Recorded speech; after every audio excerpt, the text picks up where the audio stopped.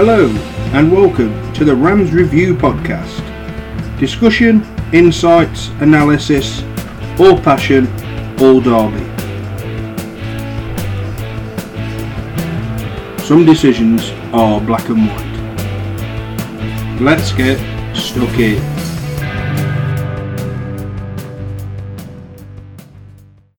Hello everyone and welcome to the Rams Review podcast.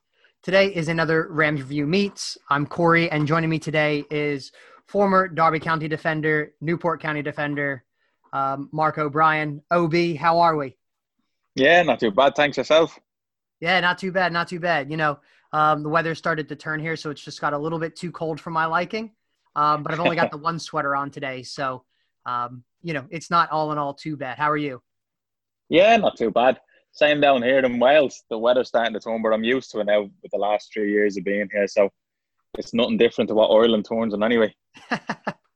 And so my first question, Mark, obviously, I want to address this, how are you after your operation? Yeah, look, I'm much better now. Obviously, I'm still taking things slow because I've not really got an end goal to kind of reach. I'm just trying to get some general fitness back for myself. But I started jogging last week and this week as well. So things have progressed really well. And like I said, I've had the backing from the club and obviously a lot of other people around the place and people who have known me. Everything is going according to plan and everything's going really well. So I'm happy with the progress that has been made and I'm feeling a lot more comfortable now. Yeah, well, I saw that video of you do it. I think it was like a 100-meter jog, trying to be like Usain Bolt there. But how did it feel for you to finally get back and get the legs moving and start running again? Because it's obviously a very scary operation that you had with your heart. Yeah, at the time, obviously I was a bit more anxious about getting back jogging, but I knew in the scenarios and situations that I'm in now, I have to get into the mind frame of I need to start pushing myself a bit more. And I need to get out of my comfort zone of just doing everything that keeps me calm. I have to start progressing myself. And like I say, the physio that I've been with, obviously at Newport now, he goes out for the jogs with me. And like I say, we take it slow where, my first jog, I was jogging for 45 seconds. I'd walk for 5 minutes and I'll do that continuous for a half an hour.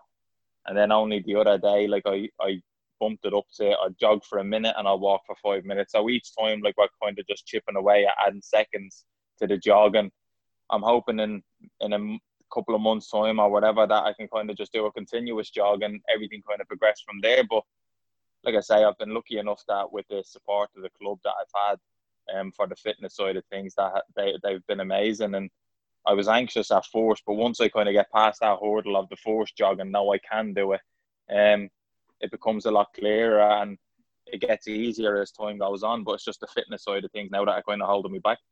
Do you ever feel, obviously you've been a professional athlete at a high level. Do you ever get frustrated with yourself? Because I've always been curious with this sometimes because you go, I know I can do this. And obviously physically you can't because of the operation and everything like that. And you got to make sure all the things, but have you gotten past, because this isn't your first operation, have you kind of got past okay, this is the frustration because I'm a professional athlete, I should be at this level. And now it's just kind of, is it different because now you're kind of retired and you're like, I don't necessarily have to rush back to get to games. I have to look after myself for the next 10, 20, 30, 40, 50 years, longer term aspects. So does that give you a little bit more recovery time and help that frustration ease a little bit? It does help it ease, but also as you said, for the last 10 years of my life from the very first operation, I've been used to 10 years of full flight fitness, of playing a game on a Saturday, training Monday to Friday, going to the gym and doing all these different little things. And like you say, I think that's what kind of where I was being very hard on myself once I came out of hospital, because when my head was feeling fine, my body wasn't letting me do what I wanted to do. And then it's for the simple steps of, the only way you can put it is it's you're a baby starting to walk again, or you have to learn how to crawl first, and then you have to learn how to walk and take a couple of steps, and then those couple of steps turn into longer on your feet. And that's just the way this operation went. But I think because when you've surrounded yourself for so long with football and you're on a time scale, or you're on a structure and you have a regime of what you do day in, day out, monthly and stuff like that. I was getting really frustrated with myself. I was getting frustrated with the whole process. I was getting frustrated with everything. And sitting down talking with people kind of settled me on that, because I had to start realising I can't be so hard on myself, because as much as I want to get back to fitness as soon as possible, it's a journey that I've been described it as, that you need to go on, where there's going to be times where I could do a jog one week and then next week the jog mightn't go quite as well. But I need to accept that and just push through those little barriers that are kind of holding me back. And like I say, the last couple of weeks now, I've been kind of pushing through those barriers, and it's becoming a lot easier. But I think with football, and that being your life, and that like fitness is basically being your life, and being so structured and strict with yourself, that has been like probably the most mentally challenging part, because when your head feels fine and you wake up in the mornings and you think, oh, I'd love to go for a jog, or I can't wait to go to the gym. Once I start the gym or start the jog, and I'm not quite where I'm nowhere near where I used to be, it makes you really frustrated until you kind of, I sat down with the club doctor, and like he just told me, like he said, look at it realistically. He said, like, you're taking 15 steps forward, and he said you might only be taking 5 back, but he said it probably feels as though you're taking 15 back, and he said that's just the way the process and the journey goes. He said, and in realistic times, he said you're 4.5, 5 months over open heart surgery. And I said, I understand all of that, but I said it's just difficult to try and process it to where, like I say, 5 months previous, I was out cycling a bike constantly, and I was doing like 2 hours a day on a bike, to then doing 30 minutes on like a bike in a gym, and I'm like so tired, or I'm feeling drained, or I'm feeling everything. And like you say, I was just trying to get over them little hurdles. But I'm at the stage now where I've accepted all of that, and this fitness is not for football, where I've kind of made a little goal for myself to say I'm hoping like sometime after the new year, going into the running at the end of the season, I can get my boots back on and maybe be an outside man in training. I'll just be able to kick a ball around again and not feel tired while I'm doing it. And I said, that's the kind of goal I want to push towards. And like you say, everybody in life wants to be fit and healthy, and everybody, but when that's all I've ever known, is to try and be fit and healthy, feeling how I am now, like everybody is trying to like convince me and say to me, you're doing so well, you're doing brilliant. But to me personally, I know I'm not in the shape I used to be. So that's the frustrating part, as well as I am doing, or as well as I would be doing if I was the general public. For me personally, it's not where I want to be. And like I say, I've got loads of time to be able to progress on that. But obviously, when you come from football, you want it on the here and now, and you want to wake up one morning and everything be back to normal. But unfortunately, things don't just happen that way. But it's been going okay. Like I say, like I've had the support of everybody, so I can't really complain. Like I've come to terms with it all. Yeah, I can imagine that. Obviously, you're not trying to get football fit. You're just trying to get, life fit, really, And I can't, for one, ever say that I woke up in the day and said, I can't wait to go for a run. It's never, I'm not necessarily a runner. I like to get my running in with football and kind of that hidden running kind of stuff. But before we talk about football, you talked about it there a couple of times, the mental resilience. How have you built up? Because obviously, you guys are in lockdown, right? Everyone's been in lockdown. We can't see our friends or our families or our loved ones and everything like that. And so it's put in a lot of mental pressure on a lot of different people and whatever. And so for you to come from, the fitness that you were at in football and you've had some massive life changes over the past 6 or 8 months. I think, you've retired from the game. You've had your second open heart surgery. We've had this lockdown and things so the life for you, I can imagine, has changed significantly. So what tips do you have, or how do you build up and keep that mental resilience to keep that spirit of, okay, yeah, it might be 15 steps forward and 5 steps back, but tomorrow is going to be 15 steps forward and 5 steps back. And even if you take a knock, to come back from that, how do you build that mental resilience? I think that comes all from the very first heart surgery that I had. Like being in football, like kind of makes you mature and makes you grow up really quickly. As crazy as it sounds, like from my Derby days, like I was thrown into a first team at the age of 16, so I knew I had to grow up quickly. But then like I say, from 16 onwards, I've always had that kind of love for football that nothing else mattered. If I got injured, I'll get back. If I had the heart problem and they give me a chance to get back playing, I'll get back.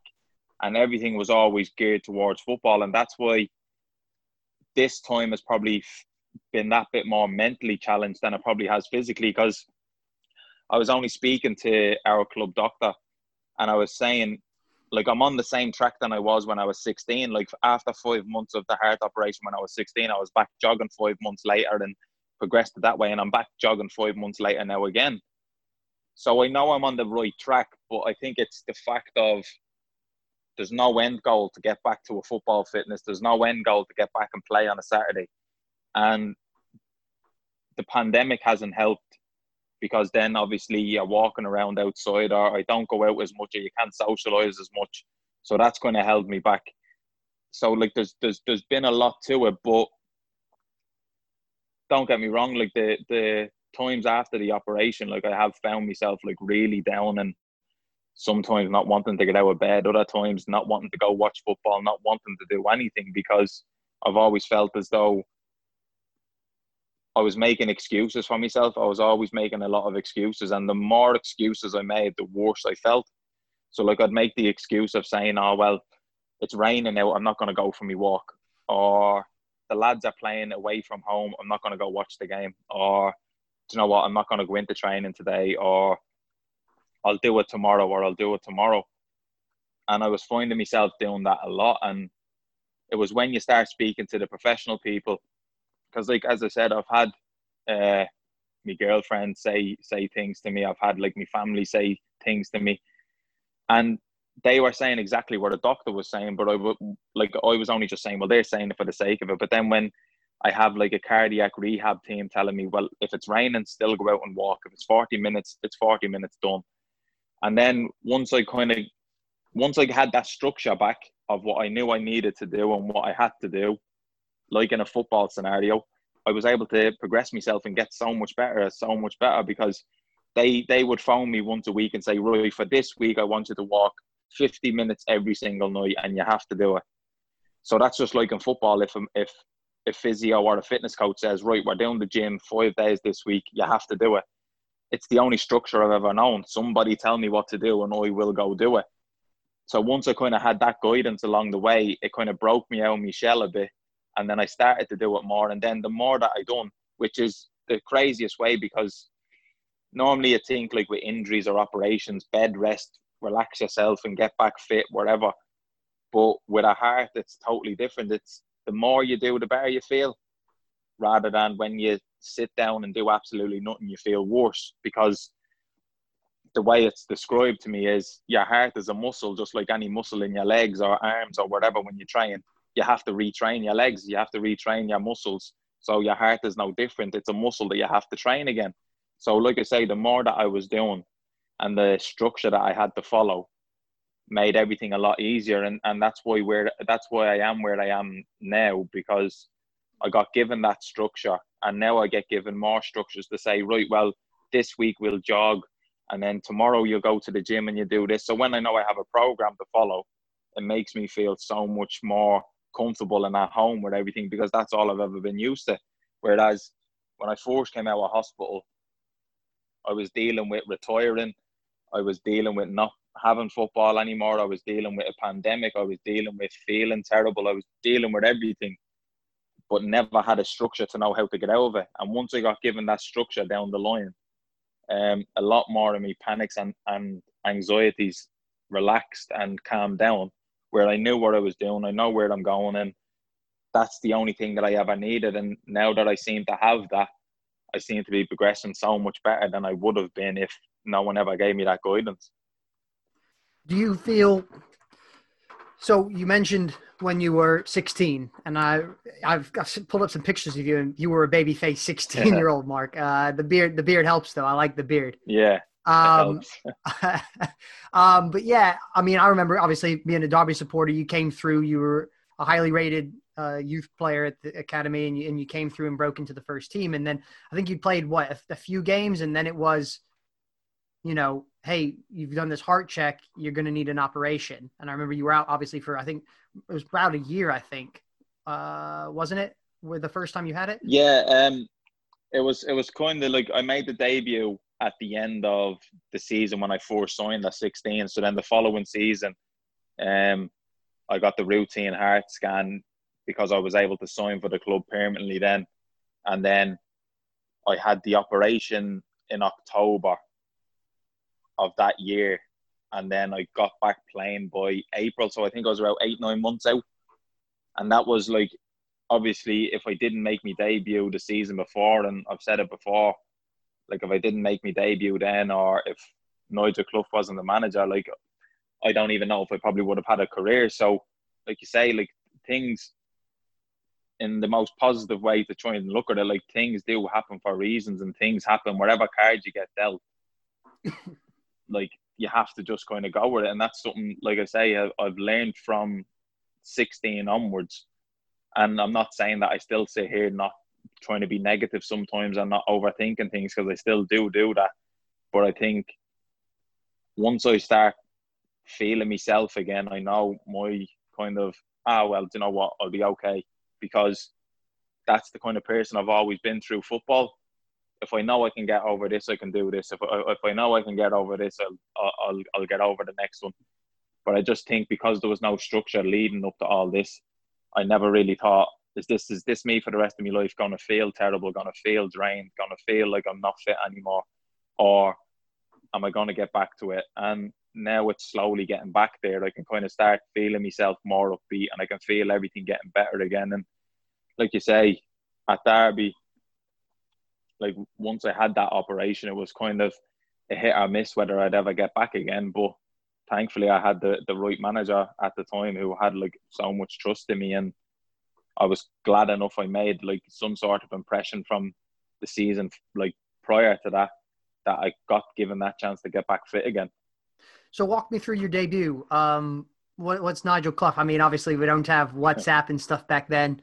How does he come up to you and say, "Hey, OB, you're starting this game to make your debut"? And how did that happen? And then how did you feel pulling on that professional shirt for the first time? It was crazy because I remember that season when I came over, I was only 15, and I was training with the academy side, the under 18s, but I had to play with the under 16s until I could fully register for the club at 16. So then when it came to November time and I turned 16, they were able to register me as a schoolboy / kind of youth team player.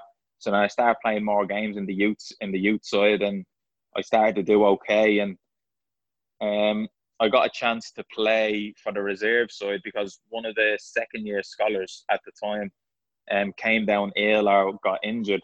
So Clough put me on the bench, and I think we were playing Glenn Hoddle's academy in the training ground. And I was on the bench and I got the last 10 minutes. So I came on and I was throwing myself in front of like shots to block everything. And I was just excited to be on the pitch. So within that 10 minutes, Clough already said, "Oh, you've done okay when you came on." So then that kind of led to getting another chance with the reserves, and it led to getting another chance with the reserves. And it was the second last week before the season finished, and we were playing Sheffield United in the youth team. And my parents were over, and they were standing on the top of the hill watching down in Moor Farm, watching onto the pitch and watching us play. And at the end of the game, my dad was like, "Oh, Nigel Clough was over talking to us. He's a lovely fella, whatever." I was like, "Oh, yeah, that's good." So then we ended up going to the first team game. Derby won 2-1. I think it was Doncaster at home. I'm not too sure. But Derby won 2-1. So then after the game, there was obviously one more week left. The season finishes. I go home back to Dublin. So then when my mum and dad were going to the airport, like I gave them a hug and stuff like that. And I said, I'll be home by next week. I said, like, or the week after the season finishes. And my dad said to me, "Oh no, I'll see you next week." And I said, "Why would you come back over next week?" I said, "The season's finished." And he said, "You're on the first team bench next week." And I said, "No, I'm not." He said, "Yeah." He said, "Nigel was like," because my dad would always say to me, he goes, "Nigel was talking to me. And he said, you're on the bench next week." So that's me just thinking my dad's trying to wind me up because I was still only 16. So I was like, no chance. So then we went into training on the Monday. I'm in the youth team changing room and I'm putting on my boots. And I think it was Gary Crosby came up to the changing room and goes, "Oh, be you with us today?" And I was kind of like, you start feeling like panic, nerves, your face goes white. You're thinking, what do I do now? So I went down and I trained with the force team. And the one thing that like they've always said about me, and most people do, like from 16 onwards, I was always a talker on the pitch. Like I was always trying to organise, and I'd have a go at people. I'd be talking to people like once I was on a pitch. So when I went down training with the force team, like I kind of switched into like football mode, and I was talking to everybody, and I was telling someone, drop back in, push here, do this. And that's something that they always said caught their eye. For a 16-year-old to be able to do something like that is what they thought was like a great thing. And they saw, and they knew that I loved to defend. And then I come in and we were having lunch after the Monday session, all the youth team lads, what was it like in training today? So then I have all the force team lads coming over, pat me on the back, saying how great I was in training, and you were man of the match in training if there was an award getting given out. So I was kind of feeling like on cloud nine, thinking this is amazing. And like I said, I'll never forget that week. So that whole week I trained with the force team, and then I think it was the Friday or the Thursday we had, I think it was the Thursday night we had the end of season awards. And I remember like you come in and you sit down at the tables, and I remember like Nigel saying to me, "You up for the game this weekend?" And I goes, "Yeah, we're playing so and so, I think, with the youth team." And he was like, "No, Watford away." And he goes, "Because you're with us this weekend." And then that's when I kind of thought, "Oh no." Like excited, but thinking, "Oh my God, here we go." So then on the Saturday, I remember traveling down with the force team, and like I'm sitting on the same table as the likes of Rob Hulse and people like that, and don't speak a word to anybody. And that's what I was always saying. Like I never spoke to anybody off the pitch, because like I was always the quiet one. I never spoke, but on the pitch I'd be a talker. So we go down to the changing room, and like the team gets put up. So then I'm on the bench, and the game goes on, and Derby were 3-0 down at the time. And it was Rob Hulse and Luton and Newport playing centre back together. So it goes to half time. And then we come back out, and I'm sitting there on the bench. And then one of the other players, I think it was Mark Dudley, who was sitting next to me, he looked over Andy Garner's shoulder and said, "You're coming on after 60 minutes. And I kind of looked at him and said, "Nah, you're joking." And then I looked up at the clock, and I seen like it was like 57, 58 minutes gone. And Andy Garner, "Oh, B, get warm." So then get warm, like I've never done it before. So I'm just jogging up and down the sideline, like nervous as can be, like at Vicarage Road, like, and it's what it was like. I think there was 22,000 people at it, and I'm jogging up and down doing me stretches, but not really knowing what I'm doing. And then I got called to come on, and I think I came on for Luton Newport, and just before I went on, Clough, his words to me were, "Kick it and head it, be a defender, defend." And that was all he said to me. So I just went on, and any ball that came to me, I would head it. Anything that came to me, I would clear it. And even in that instance, like Robbie Savage was brilliant with me. Anything I done well, came over, patted me on the back. "Well done, OB, brilliant."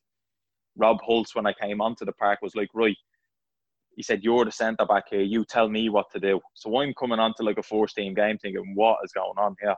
So like everything went in my favour. Like I won me tackles, won me headers, cleared one off the line, and the game finished 3-1, and like everyone was delighted for me, and everything, like it just felt like that was the moment where I was like, this is why I want to play football. This is why I moved away. And like you say, like I was probably lucky enough that I got that chance to do that, because obviously what followed that was the hard stuff, and Clough already seen enough in me at the time to give me that opportunity. And like I say, probably if it wasn't for him as manager or whatever, like I probably wouldn't have been able to progress my career. I know what a manager probably would have gave me that opportunity. So there's a lot that it comes down to. But that debut, like it is hazy, but I remember like some of the good bits from it as well. Like I'd love to be able to watch it back one day, but I don't think they done DVDs back then.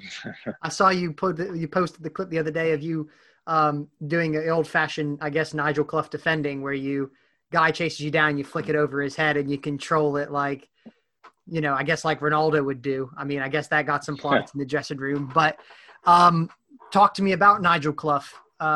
Like you say, you know, he's giving you your opportunity. You're speaking very highly of him.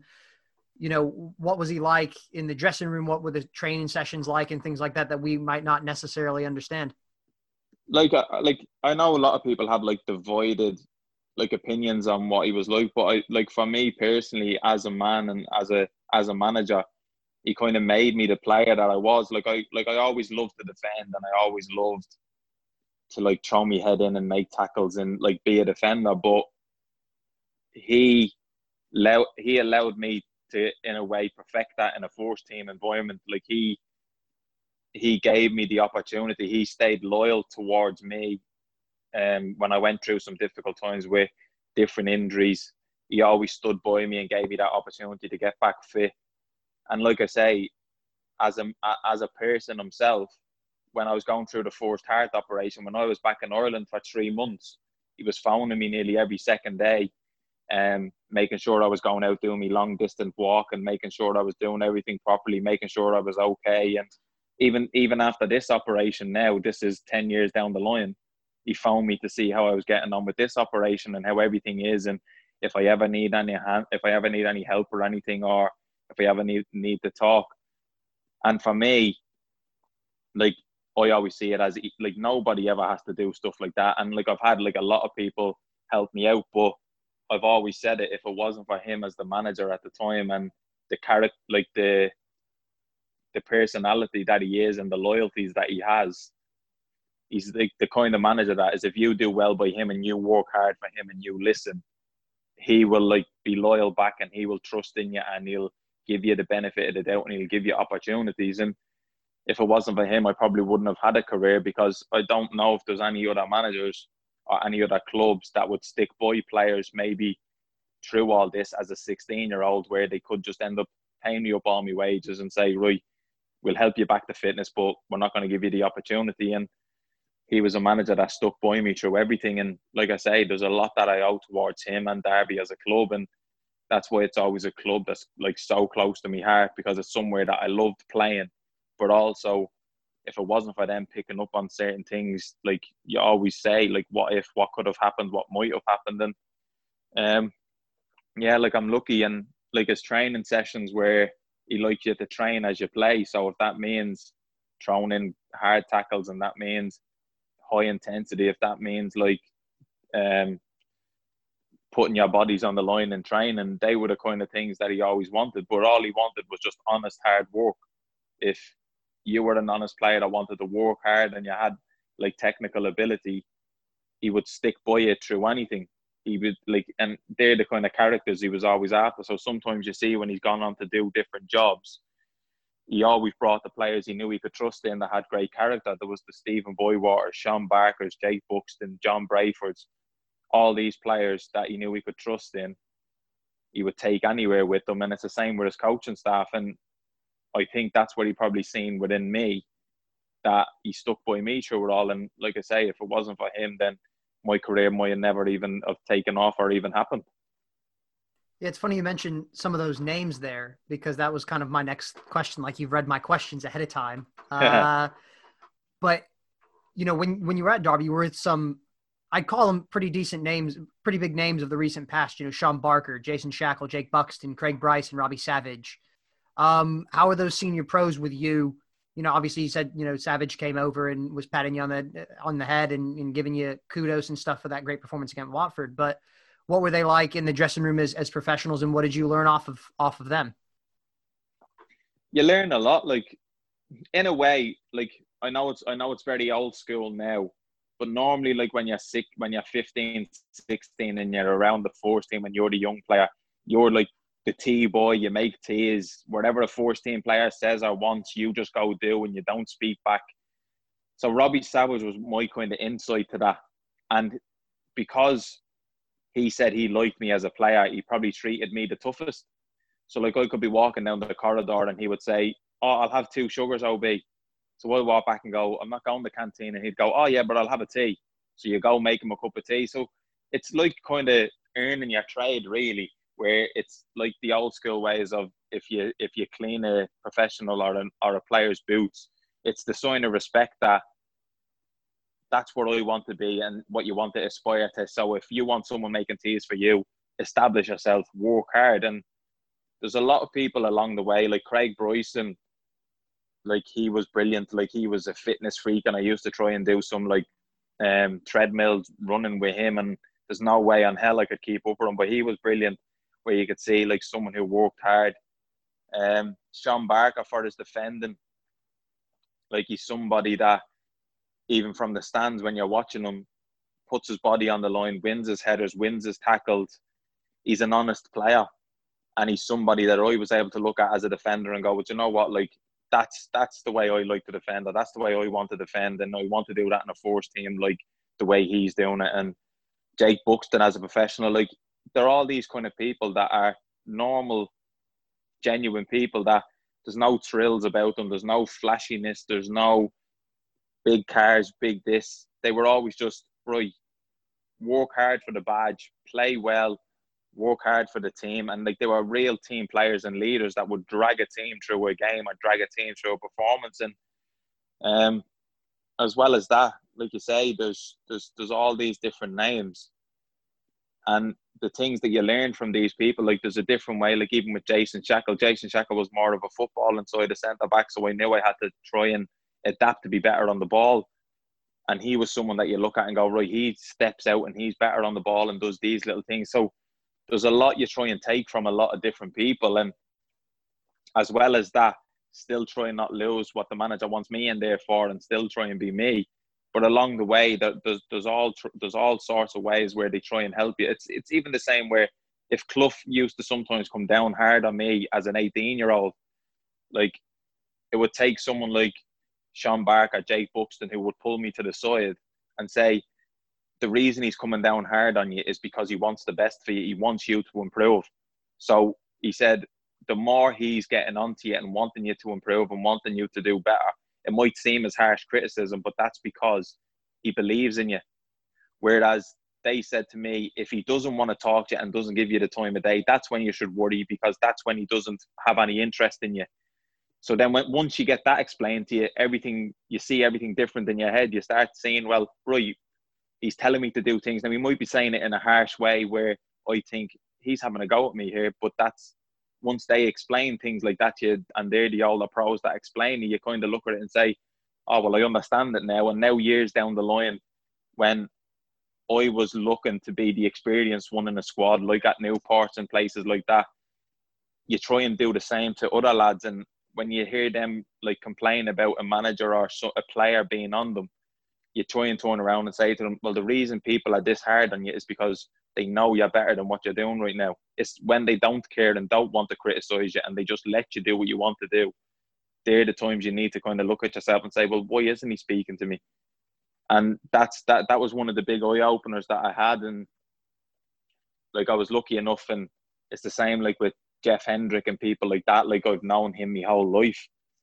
I've known him since we're like 10 years old. So to be able to like be in the same team as the likes of him, there's Johnny Russells, Jamie Ward, Theo Robinson, like we had a really good unit together and we had a really good squad and everybody got along with everybody. And like you say, it was one of them where it was a changing room where there was a lot of talent in it, but it was an honest bunch that would play for the badge and play for the fans. And that's why there was such a good feel-good factor around the place. And sometimes results weren't going great, but the fans always backed us because they could see we were giving everything for the club. And that's one thing, like you say, you can always take away from there, that when I did have me time to play and I was there, like the response that I had from Derby fans since like my retirement have been amazing, because they knew that all I wanted to do was give 100% for the club. And for me to be able to get that across to them by how I played, like I was blown away by the response I got from every last one of them.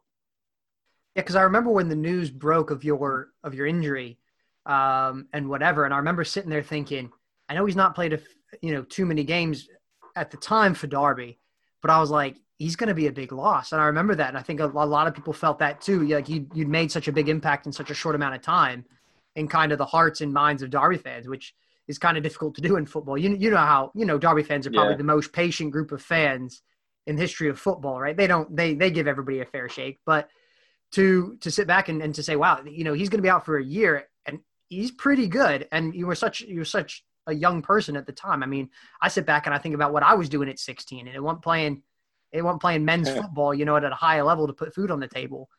And do you think that having started so early that it helped you mature a lot more as a person and as an individual and as a man? Like, did you have to grow up a lot more? Because all of a sudden you're sitting in a dressing room with Robbie Savage. You can't just do what a normal 16-year-old would want to do. You know what I mean? You have to be like, okay, I'm a professional. I'm in with this senior group of players, and I have to be a little bit more mature beyond my years.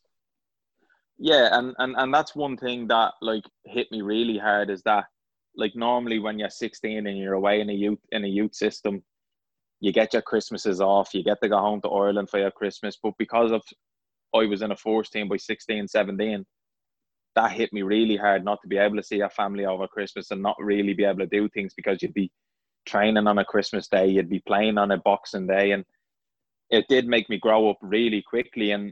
But it made me grow up for the better because, like you say, from the heart operation onwards, it made me a lot more mature to see things in a bigger picture, to see things. And don't get me wrong, look, I made mistakes along the way, and there's been loads of times I've made mistakes along the way where, yeah, I'm in a changing room with Robbie Savage and I'm seen as a professional footballer, but it comes through the social media at the time. Like I would write something on social media because one or two of the youth team lads like are taking the piss about something that like I've said, or they're trying to say something about Ireland as a country and football, and I'd say something about England, but it's all over social media. So when that's over social media, and then all of a sudden I see negative comments coming at me where I'm trying to have a joke and a laugh to what I would do as a 16-year-old on the internet, but then I had to be reined in a bit to go, no, you're in the public eye now. This is something you're going to have to learn. Like, you're seen as a professional footballer now. You're not seen as a 16-year-old from Ireland. Whereas a 16-year-old in Ireland could write whatever he wants on the internet and nobody will take notice. Whereas I'm part of a force team now. I'm part of a football club, and what I say gets read a lot by a lot of people, and some people may take offense and some people don't. And that was a big eye-opener for me there and then, to kind of think, a lot of people gave me a lot of leeway at the beginning for it, to say he's only 16, give him a break, he will learn. And then that's where, like you say, them little moments mature you to go, right, hang on, I need to be careful what I say here. I can't just say what I want anymore. Or when you're in a changing room, you still have to respect your elders. You have to respect the older pros. You respect everybody. So then the whole discipline and respect side comes from that, to where I could be going on an away trip and I might be 19th man and not even make the bench, or I mightn't even be playing, but I'm on the coach and I'm making 100 cups of teas for the whole 4 hours. So where everybody else might get their head down and have a sleep, I'm getting tapped on the shoulder, right, we'll have another round of teas. And they're like little things to go, right, well, if you want to establish yourself and then you make it into a force team, there's going to be another young lad that he'll make the teas, and you're going to be the professional then that doesn't have to do this. But you have to kind of earn your way in, or earn your respect in that way. And like I say, I was glad I came up in the changing room that I did, because it did mature me, and it made me see things a lot better. Where I had, as some people described before, I had an old head on young shoulders. So from like 16, 17, 18, I was a lot more mature for an 18-year-old than what some people would be in a normal day-to-day basis as an 18-year-old, because I was seen in the public eye. I was playing week in, week out for Derby. I was playing in the Championship. There was people speaking about me. I was getting called up for like Ireland squads, even though I was injured at the time. So that's when times kind of hit you where you think, right, you know what, you have to grow up quicker, because I'm living away from home. I'm having to fend for myself. I was living in my first ever apartment at 18, and like you don't have like your family home that you can just easily drop over to. Like, they're all back in Ireland, so you do have to like learn how to fend for yourself and live for yourself early on in your career. But like I said, it put me in good stead for everything that like was to progress in my career and everything that went on. But like I said at the beginning, that's why Derby is held so. One, it helped me start the career. They stuck by me to help me progress my career, and it kind of made me the player that I was and that I have been for the last 10, 11 years of my career playing. Yeah, I mean, I mean, it's like when you move into your first house and obviously you were, a distance away as well, and you close that door and that's it. If you don't want to eat, that's on you and that kind of thing. And it does add a maturity level because you realize like you don't have that safety net of your parents or your brothers or your sisters or your friends that you can go out with and things like that. And so I can imagine it can be very isolated. And I just wanted to ask Mark before we move on to two more questions. One, what do you think would have happened to you if you had told Robbie Savage to get his own cup of tea? Would we be talking right now? If I had told Robbie Savage to get his own cup of tea, I doubt I would have played in Derby's first team. He was somebody who, like, the thing with Robbie Savage is, if he was to like be constantly bantering you and constantly like slagging you off and on your back all the time, it meant he liked you and he was trying to, in a way, toughen you up. So like I say, if I had to go make him a cup of tea, there was a time where I brought it to him. He pour half of it out in front of me and then say, "Oh, will you clean that up for me? I just spilled a bit." And then he'd go, "Oh, this is still a bit cold. Will you go down, make me another one because this cup is half full?" So like all little things like that, he means it as a joke. And at the time you're thinking, "Oh, just do it yourself." But it's Robbie Savage. He's played in the Premier League. Respect your teammates. And it's all stuff like that, like, as you say, it builds your character. And then when he starts to see, like, one of the things he said to me before was, "Stick by me." And he said, like, "I'll look after you." So, like, if anything ever went wrong, so when I went into a first team scenario, I went onto the pitch, he was the first person to come over, congratulate me. He was the first person to say, "Well done." He was the first person to give me that boost. Whereas I'm sure if I didn't kind of do what I was supposed to do as a younger lad and respect them, I probably never would have played.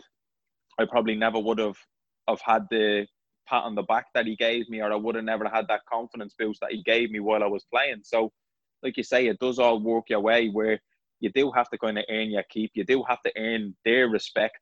So if they ask you to do something, earn the respect, do it for them. Don't, like I always said, like, don't like look at it in a sense of saying, "Oh, these are bullying me." Like, they're just trying to build character to see what kind of person you are, that when push comes to shove and you do play in a first team with them, they know the person you are and they will look after you. And that's what happened to me. And like I said, I was lucky enough that they did look after me. I mean, yeah, it's got to be kind of, if we trust him off the field and he comes on, then we know what type of person he is, so we can trust him on the pitch. Like, I know I don't have to go and cover Obi's got that, because I know what kind of character he is. I know he's going to go and he's going to do that. And that obviously has got to help your team, I would assume. What other memories stand out from Derby before we move on to a few of our other teams that you were a part of? What other memories other than your debut and that kind of stuff kind of stand out for Derby? What stands out is just the club in itself, because when I was there, it was we were so close to the fans. It was like the fans and players all got along. Everybody loved the squad we had, and we all loved the fans turning out in 33,000. And like you say, like, me memories are there. Like, the staff that we had like the woman who worked in the kitchen, Phyllis. She was off, like, she was amazing. Like, she was like the first person who was like one of the most warming people, and you'd walk in and she'd give you a hug and, "How's everything?" And she was like kind of like somebody would be like, "Oh, how was everything? Have you spoken to your parents?" And she would like look out for you. And then, as well as that, like I said, the games that I played in, like, I'll never forget my very first sold out Derby Stadium. We played Southampton at home, and it was just going into the international break, where we were joint top of the league with Southampton. And then there's a packed out Pride Park of like 34,000 people. And I remember that. I'll never forget when we beat Nottingham Forest with 10 men, and that whole atmosphere of that game. It was my very first local derby, and that was amazing. And just all little things like that picked up along the way. And then the squad of players that we had, like, it was just one of the best times in my career, that, like, if I could have had longer there, I would have loved it. But then football is that kind of business. You move on and you get on with your career. But it's a place that matured me and grew me up really quick, and I loved every minute of it. And it's a place that, like, as I've always said, is will always be close to me. And those memories of training ground and like the games that I played in, like me first ever home debut against Birmingham, and like just all different little things like that. Like, just loved every minute of it, and loved everybody who worked there, and all the players, staff, a lot. And it was just a really tight knit group that I always enjoyed being at. Yeah, it always struck me because when I travel to Derby every year to watch some games, is just how close the fans are to the players, right? I mean, when you look here at American sports, players are driven under the stadium. You can't get near them. Maybe they send somebody out once a week to sign autographs or whatever. But at Derby, you come out the ground and you can literally just stand there at the players' exit while you guys are coming out of the players' entrance and say, hey, can I get a selfie? And I'm a bit ashamed to say at my age, I'm just a few years older than you, Mark, but, taking selfies with other, it's starting to get, I shouldn't be doing it, but I turned into a complete fanboy, and I'm okay with that. I'm okay I'm okay with it. But, the ability to come and say, hey, and talk to people about their families and say, hey, Mark, how's your girlfriend? Or, how's life going on? Do you like Nando's or whatever? And those kind of things. Yeah. It's a really cool thing that Derby have, where you can kind of come out and mingle with the players as well. And not many other sports teams or leagues or anything like that have that kind of interaction. And so from a fan perspective, I think it's really cool. So it's cool to hear from a player perspective as well, that you guys get a lot out of that as well. So moving on from Derby, you went to Motherwell in Scotland. What was that experience north of the border? Like, I really enjoyed it. Like, I went up there, Stuart McCall was the manager, and I did really enjoy it up there. Then, I done okay in the first couple of months, and then I remember they had a manager changeover. Stuart McCall left, and Ian Barraclough came in, and Ian Barraclough wanted his own style of play and wanted his own players up there, and wanted to like change everything over. And like, we had a great bunch of lads again, and like loved everyone who was in that changing room. Like, everybody was like so great to get on with. Like, the minute I went up there, like, everyone was so welcoming, and like the lads all had a good laugh, and like it was a good squad of players. And like you say, once Ian Barraclough came in, he wanted his way and his way only, and he started bringing players up from he started bringing up like young players, 18, 19-year-olds from down in England, taking them on loan and putting them in. And I remember he dropped me out of the team for a while, and he never really had a valid excuse for dropping me out of the squad or out of the team, because he obviously, me as a centre-back, I was never the tallest centre-back in the world, and a lot of people have always said that about me. But also, I think because I wasn't the tallest centre-back in the world, he was somebody that turned around and said to me, well, I'm looking for a centre-back who looks like he has a bit more stature about him, a bit more like, who looks a bit more physical. And I asked him out straight. I just said it to him. I said, have I been beaten for a header? And he said, no. I said, have I been beaten in a tackle? He said, no. I said, has anyone run past me or beat me for pace? And he said, no. And I said, so what's the reason? And he said, I'm just going to go with him because he just looks more physical. And I said, fair enough. And like you say, you kind of have your down times then when I'm in a new team, or it's coming near to the end of the season and you're on a relegation battle and you want them to be playing and the manager doesn't quite fancy you. So that was my first taste of different scenarios of different managers where they don't have the loyalties towards you, or they don't have the loyalties towards anything. They want things their way, and you just have to kind of bite the bullet and you just have to get on with it, really. And things didn't quite work out there, and that was the end of it. But like I say, I enjoyed Scottish football. It was an eye opener to, you don't really hear much about it because all you know of is Celtic and Rangers. So when you play there, you realise there's so much more talent and there's so much more competitive up there than what people give it credit for. And I was happy at the experience of playing up there, and I met some great people. And then you move from there to Luton. And then you go from Luton on loan to Southport. What were those experiences like, and what was it like dropping into the non-league? Like Luton, like I didn't know what to expect really because I didn't know anybody who was there. Normally, like you know of one or two players that you might be signing with, where you can kind of get an insight to what the place is like. But I didn't know anybody who was there. So when I signed, John Still as the manager, he was signing a lot of first team players. I think he made 12 or 13 signings that summer. So it was a really big squad. So you knew it was either going to be you play or you play in a cup game, and there was going to be a lot of moving around and a lot of like changing the squad every couple of weeks. So I was happy, and like I was enjoying my time there, and I played a couple of games here and there. That one or two didn't quite go well. One or two did go well, but the squad was that big, you never really could get that much of a run. And then Nathan Jones came in, and again, it was unfortunate that new manager, new ideas. I was a John Still player. I wasn't a Nathan Jones player. And like I've said it before, that like I'm not really one that holds grudges against people, or I'm never one that say that I've fallen out with a manager, or I'll cause an uproar and I'll be upset about everything. But when I was the only player that didn't get any minutes under Nathan Jones, and like everyone else had a fair crack to kind of see what he had in his ranks to see if they were able to play or not. And when I was the only player that never got that opportunity to play, and if I had messed up my own opportunity, it falls on my shoulders and I can accept that.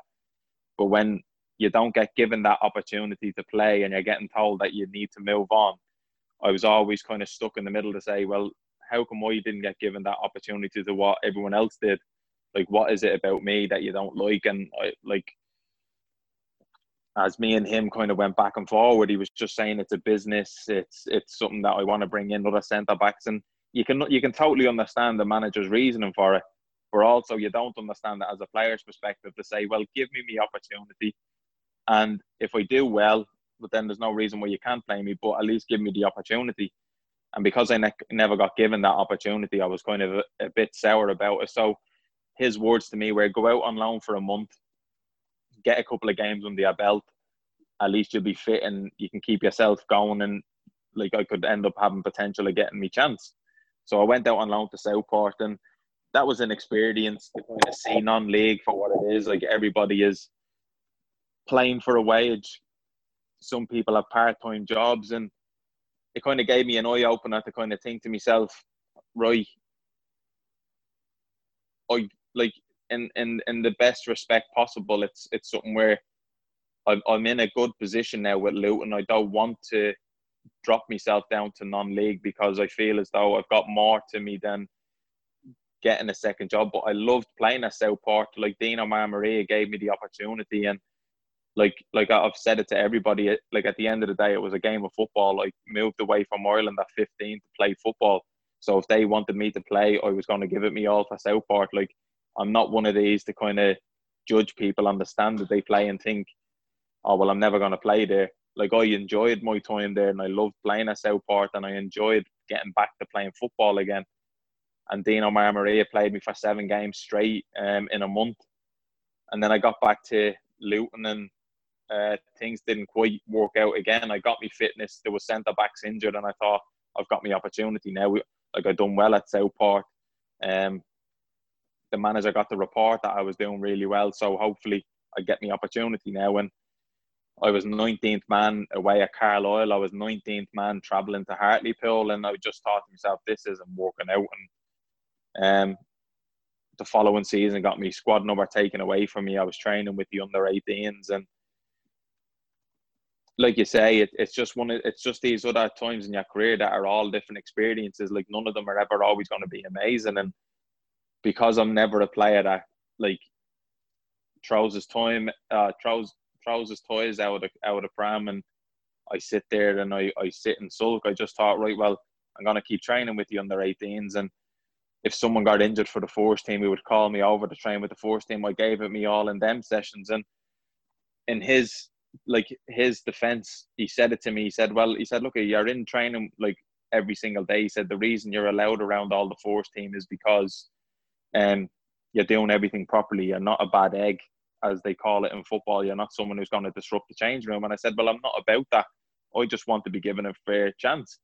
So, as you say, I just kept my head down, kept working, and just hope for that one opportunity of maybe playing at Luton or maybe getting a chance of moving on. And because I heard that Dino Marmaria ended up going to Newport, when January came, I ended up getting in touch with him and asked if there's an opportunity of getting me to Newport, and he said leave it with him. And like you say, from that on in, I was lucky enough to be able to get to Newport then, and then everything that came from that has been one big story in itself. Yeah, I want to talk about Newport because you're in Newport now. You've got a Newport County training top on. And so I'm going to make the assumption here and say when you think of Newport, you think of home. Am I right? Yeah, like the closest thing that I've said to a lot of people now is the reason why I've been so happy here is because it's the only place since Derby I felt at home. Like other places could have felt like home, but I was always moving around so much that I was never able to nail down a place where I thought I'm going to get a run of games here, everything's going to go well. Whereas at Newport, I felt as though the fan base took me in really well. The club took me in really well, and like I say, when you're happy where you're playing and you're getting the respect from the manager, you're getting the respect from the fans, and you're getting all this respect and love towards you. You play like your best football and you feel you're most comfortable, and that's what I felt here, and that's why everything went so well for me. And I think you played over 130 games for Newport County, which is a massive achievement in and of itself. And not only playing, you were captain of Newport County, and you led your team out. You led your team out at Wembley. What's the feeling? How much pride did you feel in that? Oh, it was I found massive pride in that. How that season went in itself. I was able to lead the team out at Middlesbrough in the FA Cup against Manchester City in an FA Cup, and to be the club captain, or to be the on the field captain, because we had Andrew Croft at the time who was the club captain, and he was amazing. He was brilliant. As a captain, he was a great leader, and I was glad I was able to try and be that leader on a pitch where I was able to be the voice on the pitch and organise and throw your head in and try and lead the right way. And to be able to say that I walked the team out at Wembley, to me was a great achievement. And like I say, everything that comes back in my career is all as great as it is. It's all personal achievements for me, because it's stuff that I got told might never happen. And it was stuff from such a young age that I got told you might never have a career, you might never get back to professional, you might never do this and never do that. And all right before me, I was able to achieve all that. That now that I look at it and say, yeah, I've played at Wembley, and yeah, I've done these things.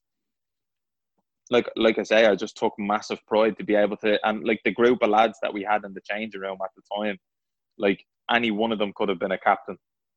Every single man for themselves going into the end of that season, all could have been a captain and stood tall. So for me to be picked out as the captain of that group of players that we had, it was a massive achievement in itself, and I loved every minute of it.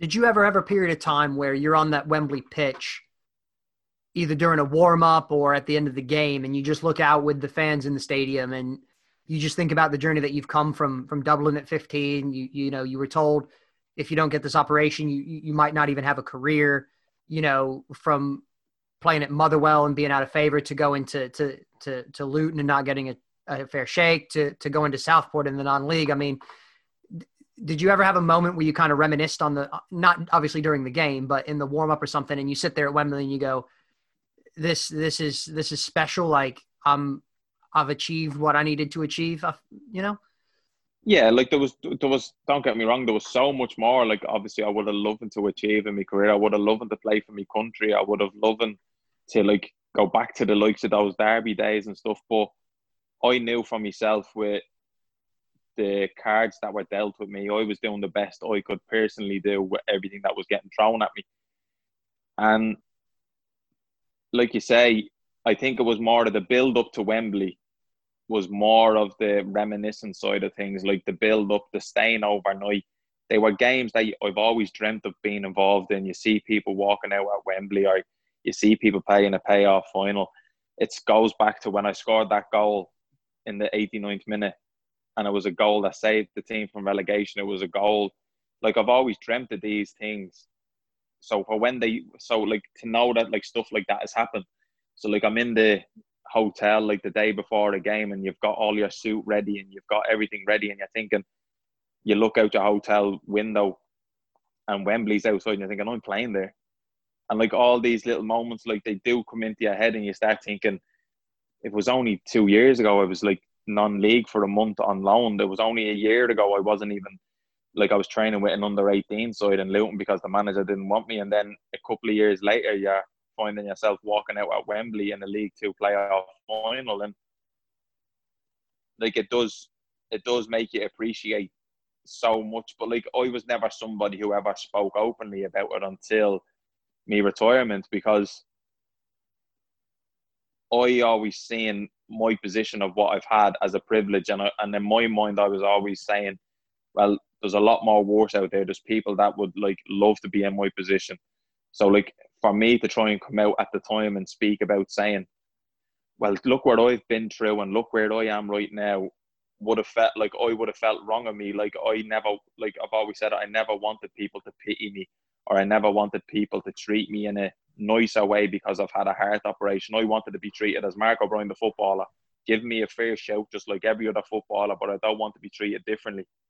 And the fact I was able to achieve that, let alone anything else, was probably a bigger, more achievement to me than anything that I've ever been through. Because, like I said, I had Stuart McCall text me after my operation and say, I didn't know you had to get a heart scan every single year to see if you could play year to year. And he was a manager who signed me at Motherwell. So if he was able not to understand that or not know that side of things, I must have been doing something right, where I was getting judged personally on only me talent, which is all I ever wanted. So if my talent wasn't good enough, fine, you can hold your hands up and say, right, I wasn't good enough. But I didn't want to not be signed for a team on the back of me health issues. If I was good enough, I would rather a manager tell me, you're good enough to play, so we're going to play it, or you're not good enough to play. But I'd rather someone say, or I'd rather someone not say, like, oh yeah, you're brilliant, you're great enough to play here, but I'm not going to sign you because you've had troubles in the past. And that's something that I never wanted. So that's why, like, I never spoke about any of me issues that I've had, or that's why I always kind of kept it to myself if I felt anxious, or I kept it to myself about all my heart problems, because I thought it's one less factor for a manager to try and not pick me. So I want him to pick me on the basis of football and football only. So now, as you say, leading on to Wembley, and to know that I was there on the merit of my football and nothing else to it other than the merit of how I've done well in football, was like a massive achievement for me. Any regrets in your career? In all fairness, I know it might sound mad, but I don't have any regrets personally, because how my cards were dealt to me, I got told I was probably lucky to be alive at 16 rather than have a career. So when I get told off a surgeon, you might never play professionally again. You might be able to have a kick around in the park with your friends, but you'll never play professionally. There might be a slight chance, but I'm not going to guarantee it. So for me to have a 10-year career after that, I can't sit here and regret anything, because it's 10 years longer than any surgeon ever gave me, or any doctor ever gave me. But if I'm speaking just from personal and what I wanted to achieve in football, would have been to try and get a cap for my country. That is the only thing that would have just topped off. And if I had retired this year but had a cap for my country, I would have easily said, you know what, I don't have a single regret. But the only kind of regret that I would have loved to do would be to play for Ireland at a senior level. And that's the only thing that I kind of think, because I played in the Championship. Obviously, I could turn around and say I'd love to play in the Premier League. But I think how everything was going and how everything is at the age of 28, and I was still in League Two and things were going great for me. Yeah, I wanted to progress my career. But I think for what I achieved in my career, I was happy with. But I think the icing on the cake, or how everything would have been having a cap for my country. What ultimately was it the task of coming through another heart operation that ultimately led you to the decision to hang up the boots? I mean, or was there a lot of other factors as well? Like, I've had this magnificent 10 or 12 year career, I've achieved what I've wanted to achieve.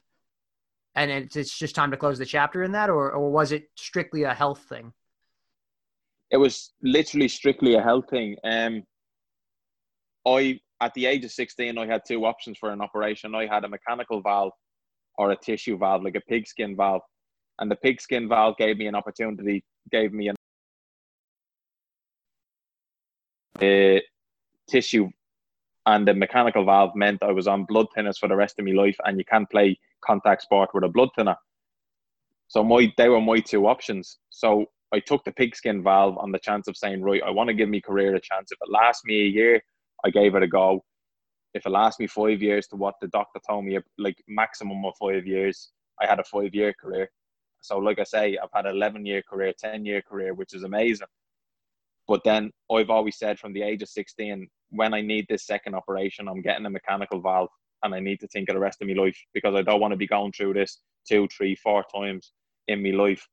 Whereas I want to try and give everything from my career, and once that's finished and I have no regrets and I try to give it me all, my next step is mechanical valve and move on. So I always knew, whether it was 5 years ago now or whether it was last year or 3 years in the future, whenever this next operation was going to happen, it was always going to be a mechanical valve, and I was always retiring. So like I say, having 10 years, I was 10 years longer than anyone gave me. So I could have only had 2-year career and I still would have retired then. So I've just been lucky, really. So you've retired, you're recovering from your operation. I've seen that you've done some kind of consulting work for Newport at various periods of time. I'm just taking my tablet here. Sorry. Yeah, no problem.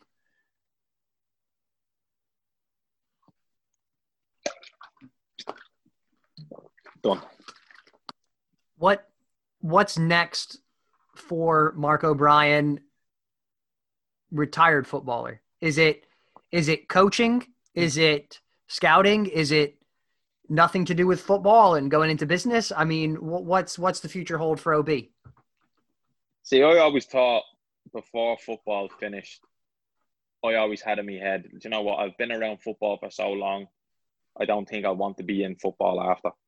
But then when football gets taken away from you, football is all I want to do now. So I am hoping to look at doing some coaching badges this year, if possible.